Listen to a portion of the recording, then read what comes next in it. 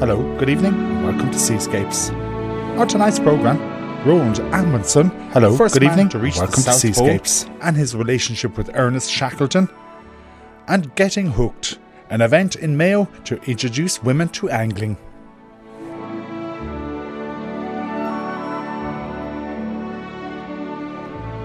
Next weekend, the Shackleton Museum in Athy hosts the 22nd annual Shackleton Autumn School, with 3 days of lectures, films and exhibitions. There are many speakers, including Menson Bound, who led the expedition which found the Endurance at the bottom of the Antarctic Ocean this year. Ernest Shackleton was a major influence on explorer Roland Amundsen, who reached the South Pole in 1911, the first expedition to do it. Geir Clover is the director of the Amundsen Museum in Oslo, called the Fram Museum, and where his ship is housed. Geir will be one of the main speakers at the Shackleton School in Athy next weekend. I spoke to him earlier today, and he told me about Roland Amundsen. They kind of grew up reading about the stories of the disappearing John Franklin expedition, etc., and they really wanted to be a polar explorer, so he's probably the only one in polar history that decided as a child that he wanted to be a polar explorer. So he's by that, he's probably the only professional polar explorers in the world, because many of the others, like Scott and Shackleton, Douglas Mawson, etc., they became polar explorers as part of another job, like the Navy, and they applied to get there later in life. But Amundsen decided very early on, and he kind of prepared himself, by training rigorously, getting in physical shape, sleeping with open window to get hardened himself and get used to the cold, etc. But he was a family of sailors and ship owners, and he was the youngest of 4 brothers. So kind of his mother decided for him that he should not be involved in that family business. He should study to be a medical doctor. And he started that. So he did 2 years at the medical study at the University of Oslo, and then his mother died. And then he basically threw away the books and went into getting his master's license, etc. And he went north with sealing vessels and served as a regular crew members for sealing expeditions. And in 1896, he was hired as a crew member for the Belgian Antarctic expedition. Became the first expedition to winter in Antarctica. Through that time, he gained incredible experience of how to live on the ice, how to live in extremely low temperatures. Yeah, and also experienced poor leadership and poor planning and poor equipment, which basically were risking the life of every man on board, the poor planning. He didn't tell anybody that he was going to the South Pole until he got as far as where? The Canaries? The Fram was owned by the Norwegian government, and he got permission to use it. But you're absolutely right. It was a North Pole expedition. But during the final preparation of the North Pole expedition, there's messages ticking in that 2 Americans at different times have been at the North Pole. And nobody wanted to sponsor the 3rd expedition to the North Pole. Nobody wanted to buy the book. Nobody wanted to buy the lecture. And lectures at that time was where the big money was, when they toured the world. So he didn't tell very many. He told the captain, he told first and second mate, he told the scientists he worked on. And when they came to Madeira, on 9th of September 1910, he called every man on board and he asked, we're going still to the North Pole, but via the South Pole. And every man agreed. They got the offer to go home, but everyone agreed to go along. Now, it's painted always and has been through the last 100 years that he was in competition with Scott to get to the South Pole first. But before he actually left Madeira, he sent a telegram to Scott. Yes. Beg leave to inform you, proceeding Antarctic. Do we know what Scott's reaction to that was? There were other crew members that saw the telegram and gave it to Scott. But of course, I don't have any direct quotes from that, but it was definitely not positive. But we have to keep in mind, but at the same time, a German and a Japanese expedition was also heading to Antarctica, and that was also known. And I don't think Scott or Amundsen could know what their intentions were. When Amundsen arrived in the Antarctic, he decided to go a different route to Scott, a kind of an unexplored route, and one that Scott, he was following Shackleton's earlier route. He knew from earlier expeditions like the Bay of Whales, Borchgrevink had been there, Scott had been there on the Discovery expedition, and Shackleton had been in that area, and they report about quite a large amount of wildlife, seals, whales, etc. And one of Amundsen's experience from the Arctic is that you need fresh meat, to avoid scurvy and be in good condition. So he chose to go there. First of all, it's 1 degree closer to the South Pole, and second of all, there was an abundance of wildlife. And the first thing they did when they got there was to kill hundreds of seals and prepare them for food. Before he started out, he did supply drops along the way.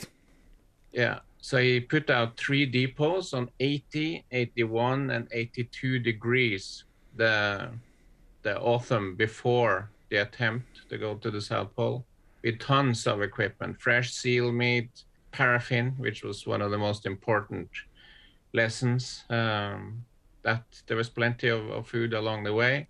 And every degree, when they actually went to the South Pole, they dropped off large amounts from their sledges to have for their return journey. So the sledges got lighter and lighter as you closer to the South Pole they got. How far was that journey? How long did it take him? It was 99 days return. Well, he had a very strict regime that whatever weather, whatever conditions, they were going 20, sea miles. So even if there was great weather, they did the distance in 4 or 5 hours, they stopped. Even if they had, 19 hours left of the day, they still stopped because he knew they needed rest. And some of the men, come on, let's go, let's do another leg, But the dogs needed rest, the men needed rest. So it was kind of an exercise. They got more and more fit for every day. The dogs got more and more fit. They had plenty of food, so they had rest, they got recovery. And every third day, after 3 days, they did a full day of rest by eating and working on the equipment. So they, a long ski journey without much events, except when they passed what they call the Devil's Dance Floor, where there are lots of crevices, and so they had to be very careful for not falling in. When did he reach the pole? What date? 14th of December, 1911. He was the very first man to reach there. What? Did they hold a celebration, a ceremony when they got there? Yeah, first of all, during the expedition, they were nervous if the British would be there first. But when they got a degree like 88, 89 degrees, they were pretty sure that they will be the first. And one of the crew members writes in his diary the day before they get to the pole that we can hear the Earth axis grinding, and and tomorrow we will oil it. So it's they were pretty confident, and all the men, they put the Norwegian flag in the ice, and they celebrated with cigars. And they left a message for Scott. They did indeed leave a message for Scott. You were speaking at the Shackleton Museum next weekend by way of their annual convention there. Yeah. Amundsen was inspired by Shackleton. Did they ever meet or correspond? They met several times and had great respect for each other. Shackleton was present during Amundsen's lectures, South Pole lectures in America. And Robert Peary, that's the one that claimed to be at the North Pole. So the three of them, 3 polar heroes, had several events and dinners together. And Amundsen was very appreciative that both Shackleton and Peary was present and was of great support. Unlike the Endurance, the Fram survived, and it is now the Fram Museum. You're the director of the museum in Oslo. TripAdvisor says it's the best museum in Norway. It's actually say it's the best attraction in Norway in Okay. any category. In there, you have the ship inside in the museum. You have 3D experiences, but you can actually board the ship and look around. Yeah, you can go through and it smells diesel in the engine room, your pancakes in the galley. You can hear the ship rumble and it feels like you're at sea. And we have this 300-degree film on the ship, so you can feel that you're in the ice and going through the Antarctica. So it's become very popular, yeah. What will you be saying at the Shackleton event next weekend? I'm talking about the legacy of Amundsen, how he was perceived at the time, maybe telling stories that since it's 150 years since his birth this year. But also look at how he's perceived today in Norway. And I think his stature in Norway is less than in the rest of the world because it's so popular now to write biographies and make films showing more of his darker side than his achievements. It seems to be the way where no prophet is accepted in his homeland. Yeah, I agree. And I think it's sad because his achievements, the way he lived and learned from nature and the Aboriginal people of the North, and he was an extremely modern leader. He used 1980s management techniques already in 1910s. I think it's an inspiration for many people, especially now where we know that the climate change and respect for nature is more important than ever. And I think he was a shining star in those matters 100 years ago. Geir Clover speaking to me earlier today from Norway. And the Shackleton Autumn School runs from next Friday through to Monday. Information and tickets from shackletonmuseum.com. Yesterday, a very large container vessel was towed into Wexford Harbour after suffering engine failure in the Irish Sea. It was another rescue for the harbour, and Waterford Harbour Master Darren Doyle told me what happened. The vessel was basically departed the port of Dublin, bound for Rotterdam, and she encountered engine problems off the coast of Rosslare Thursday afternoon. So the owners of the container vessel CT Rotterdam acted very swiftly and dispatched a tug to the scene, and they established a tow on the vessel. The vessel then obviously was towed to the Port of Waterford's Bellevue Port facility, where we have a container terminal in operation. So we were very happy to be able to offer assistance to the vessel and thus preventing a potentially higher risk incident, whilst also minimising disruption to the shipping supply chain. How big is the Rotterdam? Vessel is 140 metres length overall. It's as big as we see in Dublin Port? It is indeed, yes, yeah. The vessel operates to and from Dublin Port from the ports of Rotterdam, I believe. A significant amount of containers on board. How difficult is it to take something like that in tow? Obviously, conditions on scene were quite challenging. So the crew of the Ocean Challenger, the vessel engaged to tow the vessel, performed excellently, very professionally on scene, and carried out an excellent tow into the Port of Waterford. We've spoken before on Seascapes about rescues undertaken by Waterford Port. How often are you called out with your tugs? Well, that vessel is actually owned by Atlantic Towage, owned and operated by Sean Harrington from West Cork. Very important part of the rescue response that we have in Ireland. Tell me something about Waterford Port. How many ships do you take there a week, a month, a year? In the Port of Waterford, we handle approximately 700 ships per annum, ranging from bulk carriers to container vessels and cruise ships. We handle 32 cruise ships here in the Port of Waterford facility at Bellevue Port, Waterford City, Quays, and also at Dunmore East, at Anchor off Dunmore East. It's a very busy port. A significant operation. Absolutely, and we believe the incident underlines the importance of the Port of Waterford's facilities from a national strategic perspective, particularly with the offshore renewables and onshore renewables. We're certainly engaging quite a significant amount of energy and time with stakeholders on that. Because those people building those facilities will be looking for onshore facilities to assemble these units to tow them out to where they're going. Yeah, that's correct. But we also are really engaged in the onshore wind farms as well. We've been doing that for many years now. I suppose we are go unnoticed quite a lot, but we service the majority of the states. We have service wind farms as far as north, west of Ireland, east and west of the state as well. Darren Doyle of Waterford Harbour. Get Hooked was the title of an event held by Inland Fisheries Ireland on Mayo's Lough Moher recently to introduce women to angling. It was the very last day of the fly fishing season, and IFI Education and Outreach Officer Lorraine O'Donnell organised the event with Deirdre Donnelly of Mayo Sports Partnership.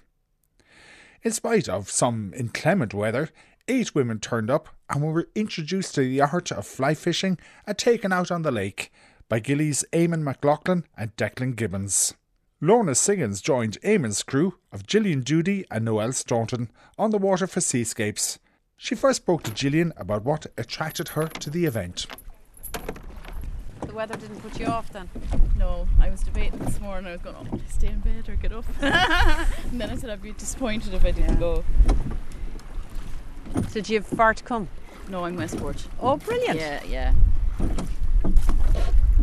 So what was the appeal of this now for you? Just love fishing, and I did it years ago with my dad. Oh, did but you? I didn't know this was fly fishing. I've always wanted to try the fly fishing. It looks so elegant and everything. It's different. It's totally different now than normal. You know, you're doing your reel and everything now. So So what you tried before was coarse? Yeah, just normal. Yeah, by the harbour or down by a pier or mackerel fishing or whatever, or scuba diving, things like that. Yeah. Not this fella. It's a year since I did it. So when I saw it, I said, now we'll see before it gets booked out. Brilliant. Yeah, it's lovely. Especially when it's somewhere, like you could be driving by here a million times, you wouldn't even know the lake was here. So maybe Gillian, can you explain to me what you're doing there? See, there's 2 different lines. Yes. So the end of it is the one that you leave out into the water all the time. Oh, right, that's use this monofilament. Yeah. Okay. And then you use see, this is kind of thicker. It's like, right.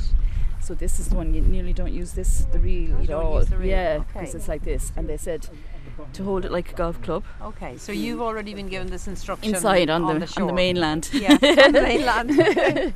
And then like this, so you have to make sure it comes out, gets caught. Because the wind is so high now, it's going to keep pulling out. See there? Alright. Now. That's your fly. That's my fly. And the fly, they said, for wet fishing or dry fishing. So if you want the hook to go underneath the water or if you want it to stay on the surface. Right. And that depends on lake or river or what type of fish you're getting. They have boxes and boxes of different flies, and then they make them for whatever area you're into. Okay. So they'd know this would be trout. This is a stocked lake. So the inland fisheries put in fish. Right. So you have more of a chance of getting something. Whereas if you were down in this or near Kong, you wouldn't get anything this time of the year. And then a lot of them are closed at certain times of the year. It's hard to get going, but once you get it out and get going, it seems to be easier. We were practicing back there with hula hoops to try and get it into the hula hoop. Oh, clever. And I caught a tree. I'm Lorraine O'Donnell and I'm the Education and Outreach Officer with Inland Fisheries Ireland. There are not many women doing this. And why is it? Yeah, well, I mean, I'm asking them all the time. A common theme is that women want to fish with other women. They find angling as a male-dominated sport. So the fact that this was a women's event seemed to attract them. The fact that it was a 2-hour session attracted them, that they just had to show up and everything was here. We had our 2 experts, Gillies, and we had all the gear, so they didn't have to invest anything, only their time. And the fact that it was 2 hours seemed to suit. It wasn't a long day, and they all came from local areas as well. So it was on in a fishery local to them as well here in Moher Lake. And it isn't expensive.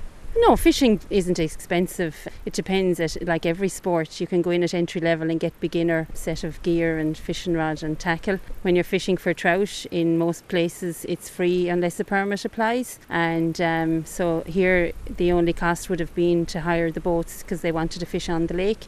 But you could easily fish around the shore in other lakes for free as well. So you wouldn't have any cost at all.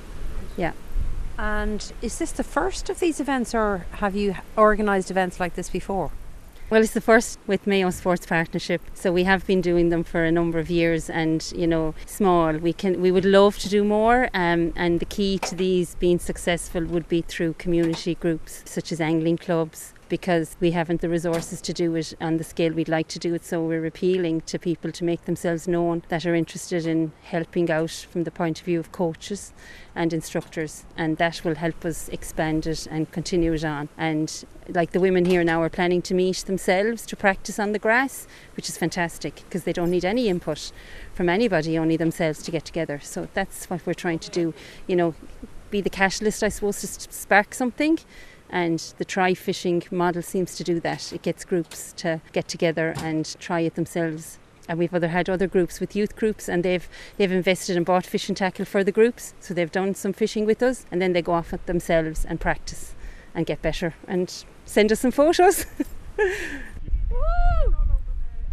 So the other boat has just caught a fish. Now we know there's fish in there now. You see. Yeah, we do, because we've seen one. Yeah. You want to catch his mammy or daddy now? Yeah. What makes a good angler?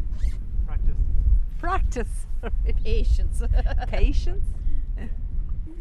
Fly fishing is probably one of the nicest types of fishing because it's the skill of the actual fishing, plus you can tie your own flies. There's single-handed rods, double-handed rods. There's a whole kind of there's a lot in it, Yeah. It's like an art form, I'd say. Yeah. It's great to see these people kind of giving it a go. It's one of these things that it's really enjoyable once you kind of get into it. And they did really well today for such kind of the conditions and for being the first time for a lot of them. Because that was quite a wind out there, but as you said, some wind is good. Yeah, I think you need a bit of life on the lake, as they would say. Yeah, it's good for fishing, and it's good for the kind of fishing we were doing today. The boat was doing all the work for us, and we were allowed to work with the wind. And I think it made the casting for the ladies a bit difficult, but for a more experienced person would be kind of maybe more easier fishing.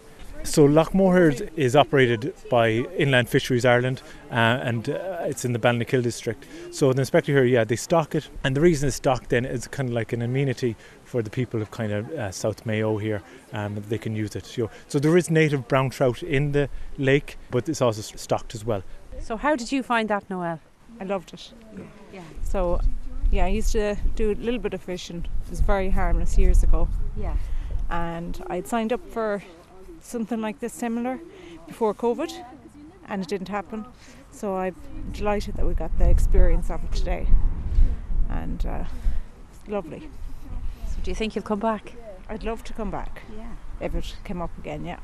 Deirdre Donnelly, and I'm the Community Sports Development Officer with Mayo Sports Partnership.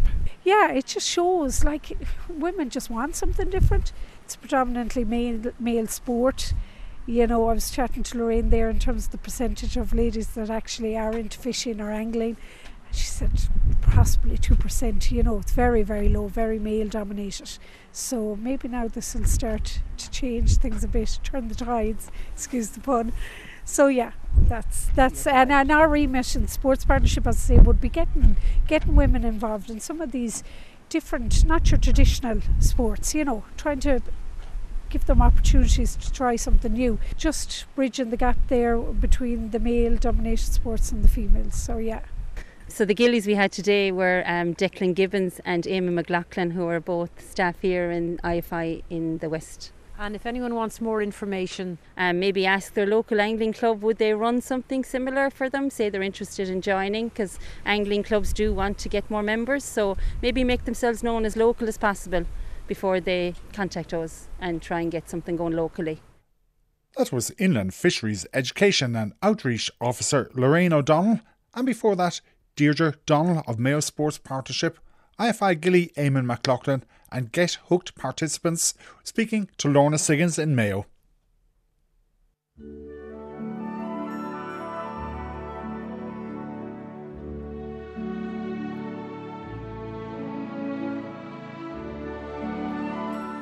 that's it for Seascapes for this week. We're back at the same time next Friday.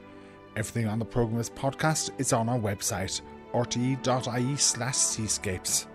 If you want to contact me or the programme, the email is seascapes@rte.ie.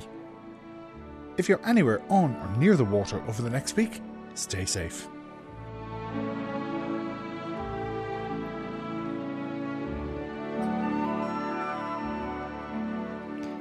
And Seascapes is presented and produced by Fergal Keane.